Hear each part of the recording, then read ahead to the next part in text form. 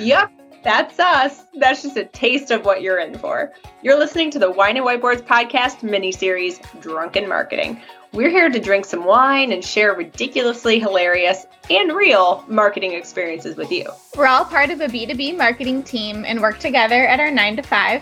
Sometimes working in marketing can be funny, annoying, or just straight up weird. Our team is going to give you a behind-the-scenes look at marketing while sharing hilarious stories and situations that we found ourselves in. Let's be real. Some of these stories may not have been funny at the time, but in hindsight, they make us laugh, and we've grown to become better marketers because of them. So grab a glass of wine and join us as we tell you the lessons we've learned the hard and funny way.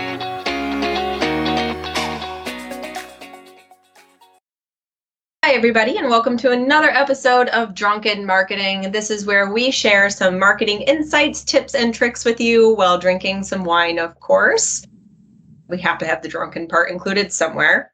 So today we wanted to talk about creative sponsorships because in an era where things are virtual and we're hopefully looking at going back to in-person here soon, it's time to get creative with your sponsorships. So we want to go beyond swag. We've talked about swag before.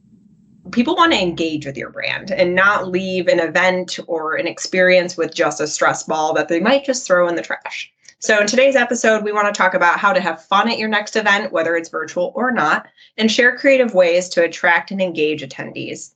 We've compiled a list of the best and brightest sponsorship ideas that we've either seen, heard of, or dreamed up ourselves. Hey, before we dive in, there's a couple things we wanted to hit on. If you are looking for creative ways to engage event sponsors, you're going to want to listen up.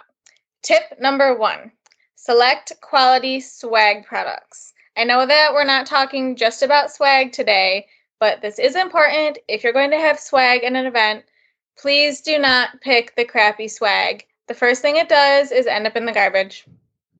And I'll add on to that, don't plaster your swag with logos. People don't want a coffee mug with your logo on it. It's not going to be used. It's going to end up in the trash, just like we said. And I'm going to piggyback on that, and let's just think even past swag, right? So let's try to think about maybe experiences instead.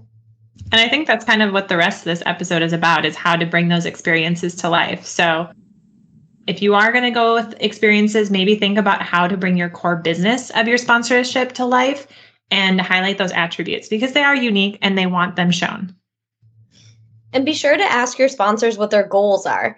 This will help determine what you do and what they do. Make sure that any experiences you come up with are related to what they do or some of the learning objectives of the event. I have a question for you guys before we go a little bit further. So have you ever been in a situation where you're reading these sponsorship opportunities for an event and you're kind of like, I don't really know if this is for me. These all kind of sound boring. 100%. I think boring is the perfect word, Katie. When you read something through and you're like, that's not useful to me. That's not exciting. Anything for you. My favorite part is when someone sends you this sponsor, a prospectus, as they like to call it, and it's 30 pages long of a PDF. Sounds so formal. It's like prospectus. Right? And literally every single opportunity is the same. It'll be like logo in email. Include your swag in the swag bag. This is like basic bitch sponsorships. It's just basically. Maybe we should rename this episode. What is putting your swag in that bag really going to do? I feel like that should just be like, AKA put your swag directly into a garbage bag, because the first thing that happens if I'm a person that gets that bag is I might bring it home. If I have a flight, I don't really know if I'm going to bring it home, but if it does make it into my car, it probably stays in my car and then sits in the corner of my office until I'm on a cleaning kick and I'm donating stuff to Salvation Army. Unless there's good stuff in it. Right? Unless it's like they ponied up for the good swag. So first you'll rifle through it and literally either throw away or recycle all of the paper material because there's no way I'm reading that. And then if it's an actual product or something I can eat or drink or put on my face, I'll probably keep that. Put on your face. You know, like a mask, a hair mask. I don't know. Or chapstick. Chapstick? Ooh, big into chapstick. So it's actually really funny because Sarah, I was going to say the exact same thing where I'm like, I feel like our event, we had a good swag bag. And I also think it depends on your audience because our audience for our event is very niche and very specific. Therefore, the audience is not super large. So we can pony up and get some better swag and get some better items. And I think the audience that attends, they do always go through the bags and we get a lot of really positive feedback on our swag items. So I do think it matters. But I think if you're trying to broad reach an entire event audience of a couple thousand people, there's no way you can have swag that is that relevant to that many people all at the same time. I think it gets a little bit harder the bigger your audience gets as well. I think where I was going with that and why I was asking you guys is something that I've learned in my experience is that you can ask for other opportunities. The worst thing that's going to happen to you is that someone will say no and then you move on with your day and they move on with their day. There's someone specifically in the industry that I work with that they just ask and they typically get what they want. I've always wondered how they do it. They end up with special treatment somehow. Is that if you don't ask, you'll never get it. So this group that I'm guessing, they ask to sponsor something for us, right? No, like a competitor. Oh, like at events. But yet they continue to sponsor at this event, right? Because they ask about it and then they continue to sponsor. Yeah, they're always doing something different. So the umbrella organization or the event that we're attending, they send out a list of sponsorship opportunities to sign up for. And that's this basic list of things like you can sponsor a happy hour, you can sponsor coffee hour, you can put your swag in the swag bag or whatever, and they'll include your logo on the collateral. But then this other company is always doing something different. And like, oh, how'd you do that? Oh, we asked. Which, and if you think about it, if you're going to ask because you want to give them money, yeah, ask what they specifically want to do. And they're going to continue to give you money year after year if they're getting something more out of it than from your basic bitch list. You might actually get a better sponsorship price because you're asking for more and you're asking for something outside of the traditional sponsorship opportunity. You might not mind paying more for your sponsorship if you deem it to be a more valuable sponsorship, right? If you're getting to do activities that are actually going to bring in leads for you, you're probably going to be willing to pay more for that versus just slapping a logo on something that's going to go in the garbage. I think that dives us right into some of these examples. Are you guys good to dive in? Yeah. Okay. I actually had one last thing that I wanted to add because Sarah, when you were talking about the logos, my favorite, aka least favorite sponsorship item that I see on prospectus lists is large logo on main banner for maximum visibility. I'm like, excuse me, this is the most useless thing I've ever seen. And why is this a top item for you? Why are you treating this as the greatest thing ever? It's not. So last year we went virtual for our event, and in the app, you could highlight larger sponsors with a larger logo or a larger banner. And I was like, what does it matter? In the end, everyone's getting the logo in the app. Who cares what size your logo is? It feels like a weird... It's an ego thing. It is a weird ego thing. Oh, we got the big logo. I'm like, okay, did that really help you get more leads? Mine's bigger than yours. I was just going to say, I wonder if this is a male marketer thing where like they're like, yes, need to have the biggest logo. That strikes me as a guy thing. I could be totally wrong and that might be inappropriate for me to say, but it seems I was kind of on the same thought as you. It's pretty petty, but I could see that as the reason. Well, with that then, let's dive into some examples. So a lot of these examples are actually from the event we went to last year, Create and Cultivate. Can't believe it's been over a year, guys, since we've been there. How nuts is that? Oh my God. That was the last event we've all been at. I think that was the last event just in general. I think so. I can't imagine that we all saw each other in person. We were around so many people in like a gathering, and that is just so mind-boggling to me. Unreal. But they did have a lot of really cool sponsorship things. And I know that this is going to be in-person sponsorship ideas. So maybe stash these away for, you know, when in-person events start to take off again. I know people are getting the vaccine and, you know, the hope is that in the future, we're going to be able to go in person again.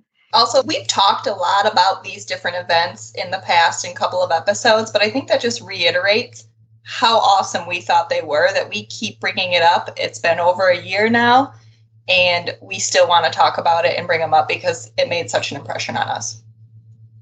It was outside of the traditional expo hall that we usually go to as B2B marketers, because this was a B2C event. And we took a lot of those ideas and tried to implement them, or just keep them in the back of our mind to bring into our B2B market, because it could work there. It definitely could. Is B2C more fun? Must be. Sometimes I feel like it probably is a little bit, but that's not to say that B2B can't be fun, right? I mean, like Paige said, a lot of these elements can be pulled into, B2B scenarios and trade shows. If you can take little like nuggets of information or ideas and kind of rework them a little bit to be relevant for you. You said nugget and it made me want a chicken nugget. Oh my gosh, guys, we got chicken nuggets last night. This is actually really funny. So Matt and I were driving around, and we actually took the dogs to the park. And on our way back, Matt was like, oh, let's get some chicken nugs. And I was like, I'm going to make dinner when we get home. He's like, no, let's go get some chicken nugs. And I was like, all right. So we go get some nugs. And Matt thought it was really funny that, so we were going to get like a 6-pack and share it, like 3 nugs each, and then go home and make dinner. Why is it nugs? Who just has 3 chicken nuggets? That's I don't even think isn't like 4 the least amount you can get? They have a 6-pack, so we were going to get that and split. But so I know, but I just meant like the individual amount is. Yeah, I think 4 is the smallest amount you can get. But the largest amount you can get is 20. And I know this because Olivia and I stopped in Troy one time on our way home, and Olivia and I shared a box of 20 nuggets together because I had. Olivia is Charlotte's dog. She's my corgi. And I hadn't eaten all day, and I realized it was like 3 p.m, and I had forgotten to feed Olivia that day. So she was really hungry. So I was like, well, let's just get a 20-pack of nuggets and split them. So I told Matt that story, and we were in line, and he was like, all right, we're getting a 20-pack, and we're going to split it. And I was like, I don't need 20 nuggets. Like, I have 10. I don't need 10 nuggets right now. He orders. The woman accidentally gives us, places the order for 2 20-packs of chicken nuggets. Oh. Because we had 40 chicken nuggets in our car last night, and we ate not even half. We were just like, there's so many nuggets. That was going to be my question. How many of the 40 nuggets did you eat? I think I ate maybe like 8 or 9. Matt probably ate like 15. And then Olivia ate the rest. Olivia sounds like she probably got sick.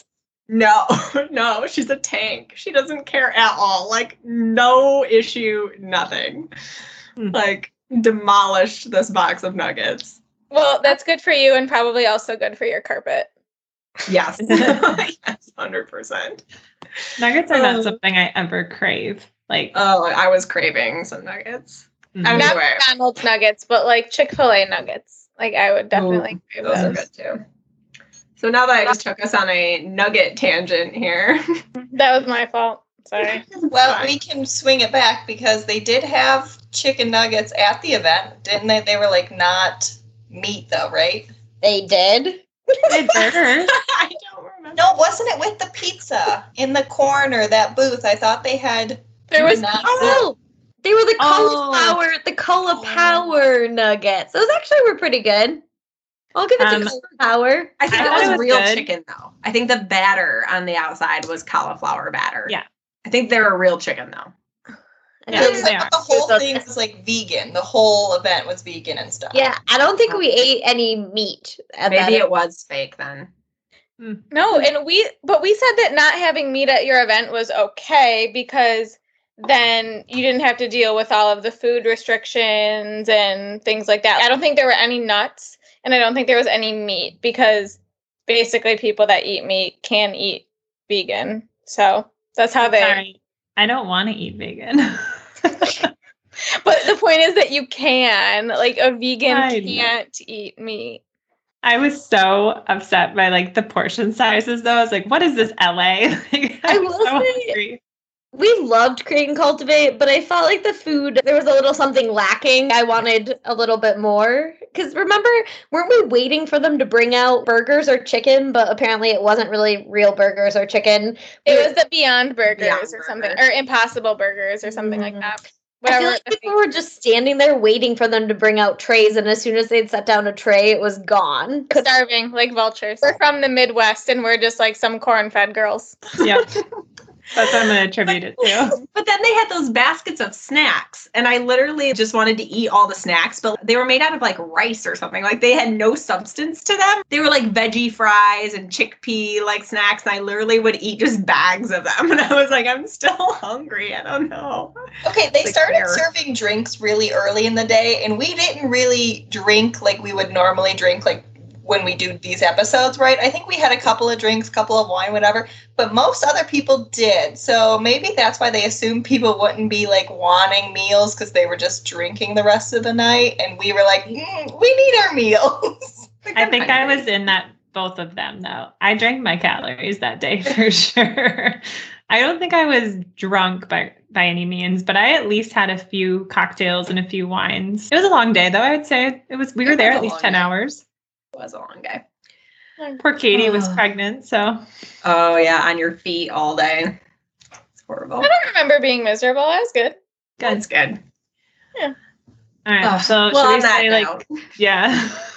On that note, we should probably talk about the swag bags because, like we mentioned before, we do think swag bags can be a really good thing if done well and done properly. Meaning you have good items in there. I will say at Create and Cultivate, they had post-event swag bags with full-sized products, like good skincare products, hair care products, like amazing stuff. Now, granted, it was the audience, right? That made sense for the audience. So you need to think about what types of items could you include in your swag bag that are relevant for your audience, that are valuable, and people will be like, oh, wow, like I can't believe they gave this to me. And there was a ton of coupon codes for some really great products, great companies. So that was definitely a value add swag bag. But did any of you use the coupon codes? Because those were the paper things I was talking about. And mine, I feel like I pulled some out with good intentions. They either went bad or I lost them by the time, or I just never used them. Yes. So if for B2C, the people are trying to get you to use their product or at least like try their product. So they were actually giving out a sample of their product, and a lot of them gave out like full size products, hoping that you would be a repeat customer. In B2C, I don't know if you can necessarily give a sample of your product, but if you're a hair styling company, are you going to get more people to try your product by giving them a coupon for it or actually putting it in their hand? Mm-hmm. You have to figure out a way that you can deliver a similar experience to your potential customer if you're B2B, which I don't know what that is. That could be a lot of things, but food for thought. That could be in the form of free trials or walking people through your product or finding those opportunities to get really creative and give people reason to engage with you or giving them scenarios. I feel like VR or like virtual reality and augmented reality are going to be huge for this in the future. I don't exactly know how or what yet, but I feel like that's something that I continue to see in LinkedIn articles and things like that. Creating those immersive experiences for experiences that normally you wouldn't be able to give people. A really good example of how a product was used at the event during a sponsorship was the Not Your Mother's, which I actually am a huge fan of. I used before the event, but now I'm even more of a fan, and I've tried more of their products. They did a midday snack that was an ice cream social, and they partnered with, I don't remember the name of the ice cream place, but it was a vegan ice cream, and they connected the flavors to their new scents for their hair masks. So one of them was charcoal. So they had a charcoal flavored ice cream, and then they also gave you the hair product with it. So it was just a really cool connection, and then you got free products and free ice cream. So why could you be upset with that? Yeah, there was like hibiscus ice cream. There was like mango and matcha. It was really cool how they paired it all. That was probably one of my favorite sponsorship items. I mean, I love ice cream, so I'm not going to turn that down. I needed new dry shampoo, and I ended up with Not Your Mother's because they had this amazing smelling toasted coconut one. And I can imagine that would have been a good ice cream flavor at this point. That would have been amazing. But yeah, it smells really good. So I feel like their products smell good, and they also pair well with ice cream. So how can you go wrong? Well, Sarah, you always say like how to bring the senses all together. And that's the best way to get someone's reaction as an attendee. And they definitely did this. They checked off all those boxes. Yeah, I feel bad. We've talked about this one a lot, but I think it was literally our favorite one. And it had the most connection. And the only thing I struggle with is B2C does seem a lot more fun when you have a product that's edible or scented or something like that to show off versus like B2B where I'm like still trying to figure out how do we translate our product to ice cream pairings. I don't know. Yeah, figure that out. If someone has an idea, please let me know. I mean, I think that we talk about it a lot because, I mean, as a marketer, that wasn't just my favorite sponsorship there. That might be my most favorite creative sponsorship that I've ever seen. I agree. If it wasn't that one, there was definitely a few there that were really close seconds. They did some really cool things. I really liked the Nivea one because they were giving attendees hand massages, which was a really cool experience because you got to use the lotion, obviously. And of course, someone was massaging your hands. I don't know what it is about hand massages, but I absolutely love them. Love them. My chiropractor does it now on the pressure points. And it feels so good. All we do is sit on our computers all day. So our hands get crampy because we do that. And then we're on our phones. And my husband does the OMM cracking for my fingers. And it's the best thing ever. Mm-hmm.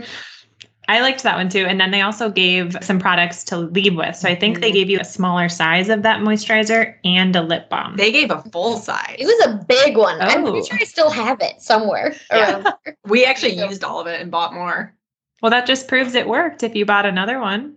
Mm-hmm. Well, and then what LaCroix did is they created a photo opportunity. So they had a photo booth at their booth. So they had you could take a picture there. I think they would take it for you and then you could post it on your social media or like they had one of those types of setups. But I think they created a photo op that would keep on living because they had LaCroix written in like those swirly straws.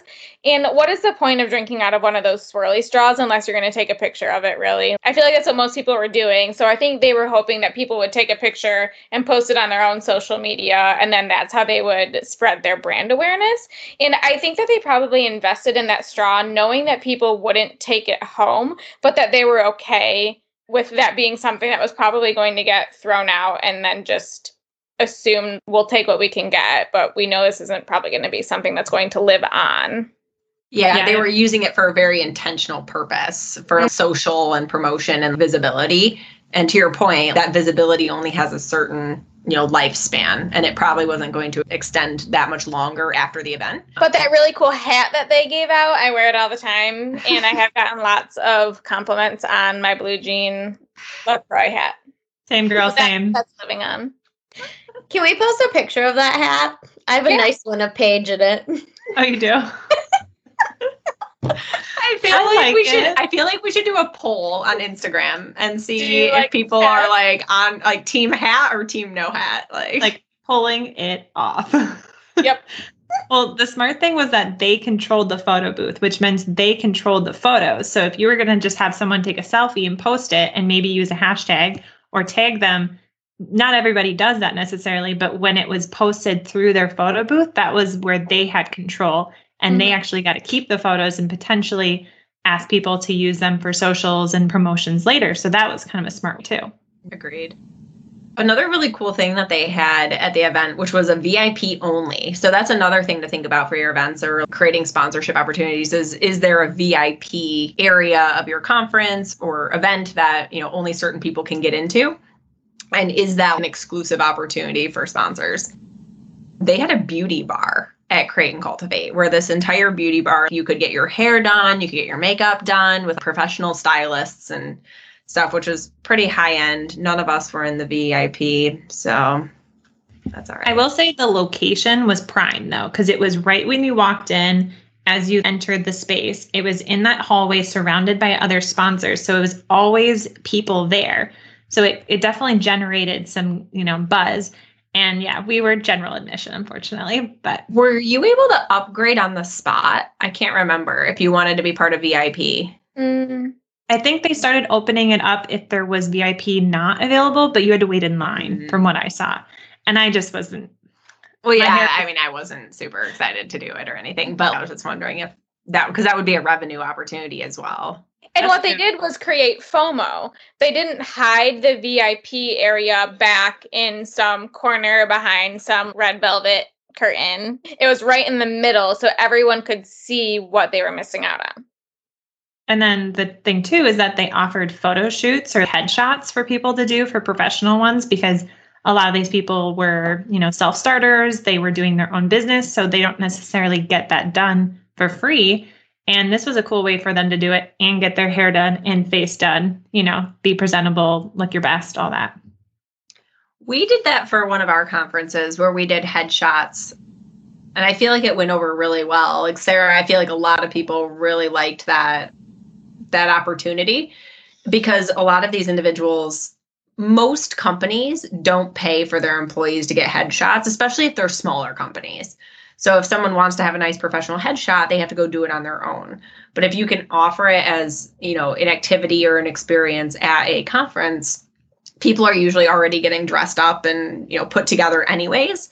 So it's a really good opportunity to get that. And it can also be a sponsorship item that a sponsor pays for. Yeah, I still use my headshot. The only thing I'll say is we just used a photographer. So I don't know if there's a fancier way of doing this, but I was the one that had to go through each photo and figure out who each photo was, which we were smart.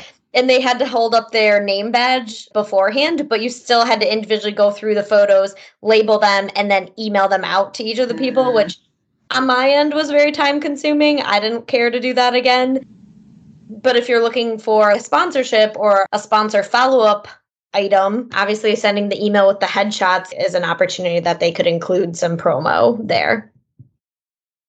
Two other VIP only things that we saw that we didn't get to participate with, but it definitely generated some FOMO, was that they actually had the new Volvo car in there, and they asked attendees to write their yearly intentions directly on the car. So it was a really cool way for people to engage with the vehicle and show it was the start of the year. It was in February. It was a good time for that. And then the other one I wish I could have done, but it felt very much like a award show. They had a slow motion 360 photo shoot that you could walk into. And a lot of these women were like dressed to the nines. They were ready to impress. And I was jealous of all their outfits. So this was a cool way for people to enjoy that as well. I don't remember seeing that one. It was next to the kettle one. So you were probably distracted. I liked the kettle one. Yeah, I was probably drinking.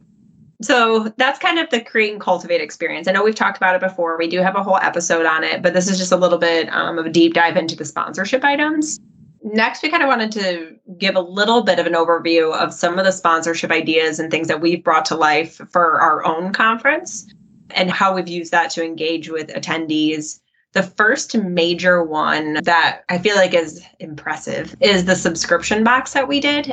I guess I wouldn't say it's a subscription box because people only got one box, and it was a swag box versus it's not repeat. We didn't send multiple boxes to them after the event. But since it wasn't an in-person event and it was virtual, we wanted to give them a way to get their swag bag and also incorporate some of our branding and create a little bit more of that experience that we bring to life in person, even though we couldn't.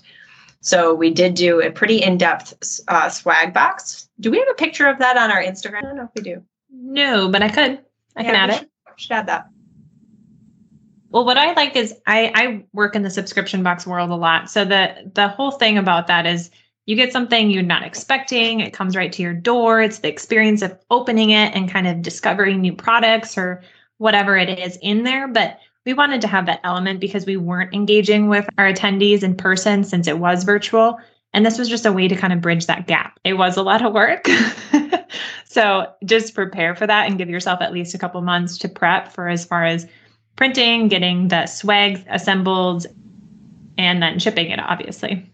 There are a lot of companies out there that do this. So depending on your budget, if you can afford it, I would say hire it out as much as possible. Obviously, we get the items printed and put into the box, but I feel like there was still a lot of logistics on our end with getting updated shipping addresses and things like that. And now that we've been virtual for so long, a lot of companies have come out with ways to collect the addresses for attendees. That's probably worth looking into. It can be more of a pain than you expect. As in, I have like 20 plus boxes in my basement that either got returned to me or never sent out. So it's a whole disaster and I need to get them out of my basement. Do you really, Sarah? Yeah. Oh my gosh.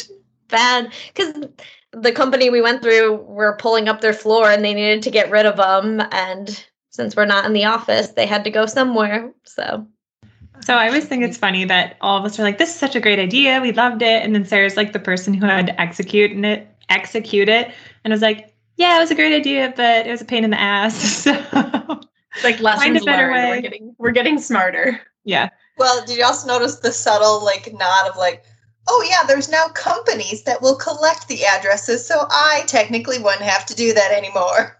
I'm getting us smarter. We were going to basically do somewhat the similar process for new client contract boxes. And I found a company that will pretty much do it for us. So I almost have to do nothing. And I'm totally on board with that. This is my new iteration. Yep.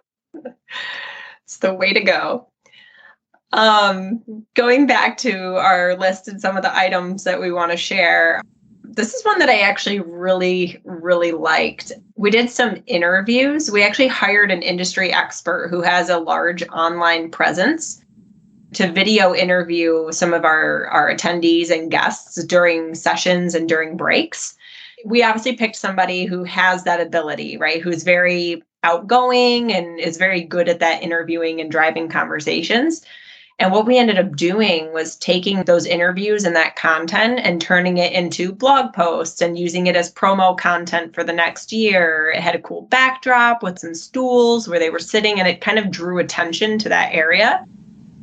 It's a little bit hard to get people to answer questions if you don't have a super outgoing audience. So know that you might have to incentivize a little bit to get people to step into the hot seat and get interviewed. So while that may have been a little bit of effort at the event, that was a part of the content cycle for a really long time, right? That probably made up for a lot of stuff that you guys would have had to do separately. I mean, it created blog posts. You never really know what you're going to get out of interviewing people. We did have to cut the videos a lot to cut them down for the different interviews and things, and some were better than others, but yeah, I mean, it provided different blog posts that we've been able to share throughout. I don't know that it really turned into like a webinar or any other content. So probably depending on the questions you ask, you could get further legs out of it. One of kind of the weirdest ones that I came up with, and I don't know where this came from, was hiring a live musician to write us a song for the event. So we hired him on Gig Salad or something weird. I don't really know why a website called Gig Salad exists, but we hired a musician. He attended the event, and then he pulled key takeaways and lessons learned from the speakers to create us a custom song. And then he played it going into the happy hour, kind of as like the ending or closing to our event. And then he also played during the happy hour some of his, well, actually, there probably weren't his original songs, but whatever. He just played music during the happy hours. I remember when you first were saying that this was going to be the thing, because we were doing a camping theme. So you're like, yeah, let's have a campfire song. It'll, engage with the audience and everything. And I was like, all right, see how it goes. And the entire day we were all on the edge of our seats just waiting for it. It was going to be a custom song. So we were not really knowing what's going to happen. And it was really good. He did a great job. This was Sarah's brainchild. The next one on the list is a coffee bar or happy hour. So you can create your custom menu. Those can be fun drinks with names that have to do with your brand, the industry, sponsorship brands. And you can integrate your sponsors into the name of the drinks. You can have a lot of fun with this one. Don't miss this opportunity because it's fun and everybody loves getting drinks. Everybody loves going and getting a coffee, especially if you have a barista there and they're making lattes and mochas and Americanos or whatever. So it's a really good way to get some exposure and brand awareness to you and your sponsors. We also had what would you say it's called, Sarah? Like a little plastic design? Maybe a template. I don't know what to call it. Oh, yeah. It was like a coffee sprinkle template thing. Like, so think of it as like a reverse cookie cutter where you can cover your coffee, your latte with the foam, and they sprinkle chocolate over it. It's a stencil. That's what it's a stencil to make shapes so that you could put the event logo on top of the drinks or do something fun like that. So that's another option. People want to take pictures of that kind of stuff because it's artsy and it looks cool. Yeah, and most coffee bar sponsorships are literally just a few flavors that you pour yourself. But this is the experience with the barista. You could ask for a custom drink, or you could go with the custom menu that we created. I remember a few years ago, we did it where we had a spicy hot chocolate or something was one of the flavors. And it was so good. And I probably had like 4 of those that day, but that was good. I remember that. People loved it. People love coffee. I think the important thing here is you can have fun with the food at your event. So if you have a theme, which we've had like a camping theme, so we did a custom trail mix station, or each time we do like a drink or coffee menu, we make sure we kind of stick to the theme and create like a mermaid mocha when we did a mystical creatures theme and things like that. So I guess it depends if your audience is fun like that. You might have a hard time if they're curmudgeons, but curmudgeons.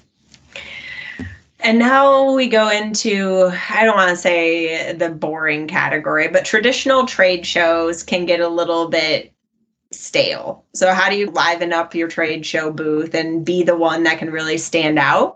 The other thing is too, because you can spend a lot of money on a trade show booth and have it still not be super cool or engaging. When I go to trade shows, I always kind of chuckle to myself when I see those booths that are like the big 20 by 20s or bigger, and they have things hanging from the ceiling and they have 1 million people there. But the booth is literally just a bunch of podiums with TVs with demo screens on them. Because obviously in B2B, we're in the software world, so everyone's wanting to show demos of their product.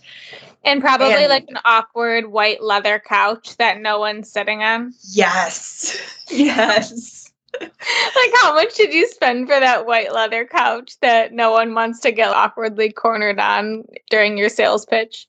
Oh, it's horrible. You can spend a lot of money and create a very non-engaging booth, or you can go with a smaller booth and really turn it into something cool and make it really engaging. What people really want is a pancake robot. Oh my gosh, we've talked about the pancake robot so many times. You guys won't let me buy it. We didn't say no. This one will be one in the future. We'll have to do like a whole breakfast theme. Oh my gosh, what if we did like a breakfast at Tiffany's theme or something like that? Ooh, I love brunch. If there's bacon included, if there's like mimosas, I'm down. Paige is like, I want to go to this event. Can the designer come? I'm pregnant. I'm hungry all the time. I'm not pregnant and I'm hungry all the time. So I don't know. Paige is only coming if it's not vegan. Yeah, no. Yeah, I noticed the first thing she said was bacon. She's like, if it has bacon. If it has bacon or sausage, I'll be there. I swear, growing up, every meal has meat. So like there was barely vegetables on my plate when I grew up. So that's just that Minnesotan life. Meat and potatoes. Oh yeah.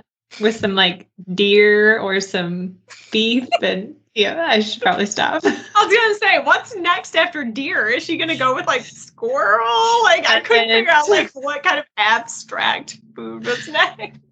Anyways. Well, so what I was going to say is like all these examples that we're going to share are able to fit in a 10 by 10 foot booth because that's generally what we have. So you do have to think about spacing, and these are things that you can be able to fit in that small of a area. No? Typically ours is a 10 by 20 for the event where we do a little bit more of an experience. But still, that's not like the 40 by 40 crazy large ones. Yeah, we're not spending $40,000 on a booth for 1 day or 2 days. That's probably a good way to put it in perspective. Is like we're not spending buku bucks on booth. Is that a word? Buku bucks. Buku bucks? Like, isn't that a word? Buku? Sure, yeah. French. Isn't it French for like more? Buku? Yeah. Like we're not spending a ton of excessive money on our booth. We run pretty lean. Like we keep a budget, and we definitely don't have a huge budget to spend. So we do run lean. We've done live screen printing, which was cool. So attendees were able to pick a notebook that they wanted to customize. So we had different colored notebooks and we had different designs. And then they got to watch the live screen printing happen at the booth. And then they got to walk away with their item, their custom item that they got to design. So that was a pretty cool one. There was definitely a line. And like we always say, when other vendors at the event get in line for your item, you know it's good. And there was definitely a lot of vendors asking for our swag. You also want a full booth. You want to do something that creates a lot of engagement and people will wait in line for it, because an empty booth is a sad booth. And no one wants to go to an empty booth because they're afraid you'll talk to them. We always have like swag swipers, I feel like, where they wander around the outside and try to like grab something when they think someone's not looking or going to talk to them. But if you have an empty booth, it's really awkward. Like, you don't want to go walk into an empty booth because you know someone's going to come on you in like 5 seconds and be like, ugh. You're going to make that eye contact and you're not going to be able to look away. I feel like Sarah needs to trademark the term swag swiper. No swag swiper, no swiping. But really, guys, like, sometimes you would turn over and you'd be like, wait, where did all the socks go? And you're like, I thought we just refilled those, or I don't know, something weird. Anyways. We had to have a talk with some of the people attending conferences. Feel like you can't just throw things at people. I remember one time it was so busy and we had a large group near us. And the whole idea was that you talk to them, they get swag. It's like 1 for 1. But sometimes people are like just throwing socks across a group of people and walking away. That was a wasted opportunity. And please stop that. We only have so much swag to give out. And swag costs money. Yeah. It has a cost associated with it. You can't just give it away. One of my favorites, I really liked this event. We had a smoothie bar. So we actually did an entire tropical theme and had a smoothie bar with decor and like these really cool little tiki cups. I think there were some coconut ones, some flamingo cups, pineapples, just some really cool things.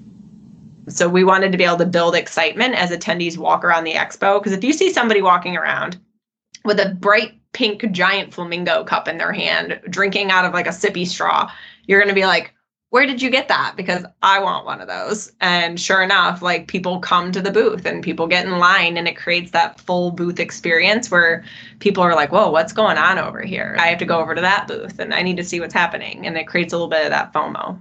Another cool one with smoothies that we have seen in the past, we didn't do this ourselves, but they had attendees actually pedal on a bicycle to blend the smoothie.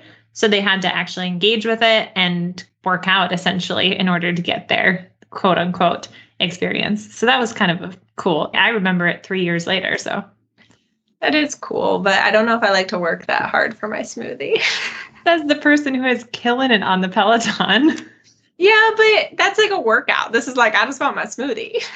I want my nugs. I want my nugs. All the nugs. So I see Build-A-Bear workshop on this. I must not have been at that event. What can someone tell me about the Build-A-Bear one? Is Build-A-Bear like created in St. Louis or something? Does anyone know? I thought it was Geico that did it. Mm-mm. They did 3D printing, and they had the crazy Geico leopard. Lizard? Gecko? Leopard, lizard, I don't know, a gecko lizard. Okay, anyway. I think in St. Louis, they always do this Build-A-Bear workshop where literally people will stand in line, snaking through the trade show booth, and you can build a bear at their booth. I don't know the exact connection between Build-A-Bear and St. Louis. Is it founded? They were founded and headquartered in St. Louis. So yeah, that must be right. But it's by far the most popular. Oh, yeah. Well, because everybody wants to bring something home for their kids. Yeah. I mean, those things are expensive. You could spend $50 on a Build-A-Bear. I've seen it the last 5 years, and I don't think they've ever changed because it's that popular that they don't have to. But, like, isn't the point of building the bear the kid builds it and they design all their stuff? So it's like the parent doesn't, they just bring home a bear as like a regular stuffed animal bear? That's true. Your kid's excited to get something, aren't they? I looked up Build-A-Bear just now, and they have all sorts of different things now. They have different types of creatures and animals, and it's not just bears. They have a baby Yoda. It's actually called The Child. They have Olaf from Frozen. They have dogs now. They have all sorts of different things, it looks like. So it's not bears are out, I guess. Yeah. Speaking of dogs, though, one of my favorite booths always brings in therapy dogs. And they let you take pictures with them. And then if you post it to social, they'll make a donation in honor of either an animal shelter, or its leader dogs, or America's Vet Dogs or something like that. So, I mean, no one's mad when you're petting a puppy in your booth. No, that one makes me really happy. I love that booth. I'm always like, puppies, that go over and say hi. Yeah, the pancake robot. We'll get to the pancake robot one day. We will do it. For those who don't know what a pancake robot is, since we mentioned it previously, it's a machine. It's basically like a 3D printer, but it's for pancakes. And it like designs, it's like a robot that designs your pancake on the griddle. And then when you pull it off, because it's been layered, it cooks at different speeds. So you have really cool pancakes with designs. Just Google it. Yes, what Katie said. It's fun food you can eat. So things that you will want to do to avoid some boring sponsorship things. In our opinion, these are the boring sponsorships. Lanyards. If you are the lanyard sponsor, it's your logo. It's really not anything super cool. And people wear it for a day or two. And some people stop wearing it after like the second day of a conference. They're like, oh, I no longer am going to wear this. I feel like the room key is one that if it's done right could be really cool, but most people just put their logo on it. I feel like if you did a really neat design or something, when you insert the key, it looks a certain way or something, but most hotel keys are the swipe ones versus the insert. Maybe if you like brought me a pizza at midnight or something. Ooh, that's a turn down service. If your hotel key was redeemable for things, that would be way more fun. Oh, that would be way more fun. I would be down for a pizza at midnight. Like someone just drop by, have a pizza. I'd be pretty happy. I just find it really wasteful because it's something that they're not going to be able to reuse at the hotel. And then it's just going to be thrown away. You're going to use it for 2 days, but are you going to actually engage with it more than swiping to get in your room? No, it's going to end up in your bag. Not unless it's redeemable for something. Yeah, I'm down for the pizza at midnight. All I can think of is dirty things, though, where it's like the insert here. Sarah's like, I can't think of anything clean. What else could you do? If you pick disposable swag, you have to understand that like it's a sunk cost. You're investing in it for a finite amount of time, and eventually it will end up in the garbage. And those banners, like we said, right when you enter Expo Hall, a lot of people put their logos on banners. Guess what? Someone's going to see it once or twice. They're going to be like, okay, and then continue on with their day. That was the only experience you had. So that was, in our opinions, a boring basic bitch sponsorship. So before we go, just a couple quick tips on how to spice up a potentially boring sponsorship. Tap into the senses and think about what attendees can smell, touch, feel, taste, what they can make or do with their hands, or if they're riding a smoothie bike, what they can do with their feet. I've probably seen sponsorships too where there's games. So you can probably do games where you have to kick a ball or throw things. When you say do with your feet, now I'm thinking, ooh, if you're a wine vendor, which I don't know why you need to promote wine, but whatever, you could have the tub with the grapes and you're going in there stomping in someone's booth. And I was like, that sounds really messy, but also fun. Maybe gross. I don't know. If you want to put your feet wherever other people's feet have been. Other people's feet.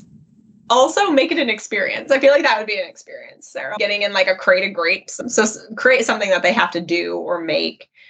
Creating some FOMO, Katie mentioned this a few times, is making things the center of attention that are really cool or exciting or inviting and make people walk by it, make them look at it and kind of flaunt the really cool things to make people feel like they're missing out on something and have to be part of it. Highlight something local to your area. So like we talked about Build-A-Bear in St. Louis, like Bourbon in Kentucky, something like that. Try to relate it to your hometown. At least it has a purpose. And give people something cool they can take home with them or put on their desk or share with their family. I feel like people want mementos, but cool mementos and something that means something to them that won't go immediately in the trash. Build-A-Bear is a perfect example for that. How excited is their kid going to be when they bring home something for them when they've been gone at an event for a couple of days? If you're looking for more event items, whether they're virtual or in person, we do have some other episodes that outline some highlights, ideas, and takeaways. In episode 2, we talk about B2B marketer takeaways from attending a B2C conference. So if you liked our Create and Cultivate examples, that's a really good episode to listen to because it's all about Create and Cultivate. Episode 3, we talk about trade show booths. So we talk about how to stand out and make a splash. We really dive deep into some of the trade show booth ideas that we've brought to life and how we did it. And then if you're looking to dive into virtual events, we have 2 episodes, episode 16 and episode 20, where we talk about how to pivot your in-person event and then also how to communicate value and sell that value to your sponsors to get more revenue for your event. So check out those if you haven't already, and if you're looking to hear more on events. I think that's all we got for you today. So thank you for joining us for another episode of Drunken Marketing. Tell us what your favorite event sponsor experience is that you've ever had. We'd love to hear from you. Cheers. Cheers. Cheers. Yeah. Thank you for listening to Drunken Marketing. We hope you enjoyed another episode of the ridiculously hilarious and real marketing experiences from the Wine and Whiteboards team. If you haven't checked out our full-length episodes, pour yourself a glass of your favorite vino and join us. We share marketing tips and design tips on everything from content marketing to website redesign and so much more. Wondering how you can support the show? If you love our podcast, leave us a review and don't forget to subscribe. Share it with your friends, family, enemies, or whoever else you think would enjoy the Wine and Whiteboards podcast. We're always looking for new listeners to add to our wolf pack. I was going to homo at the end.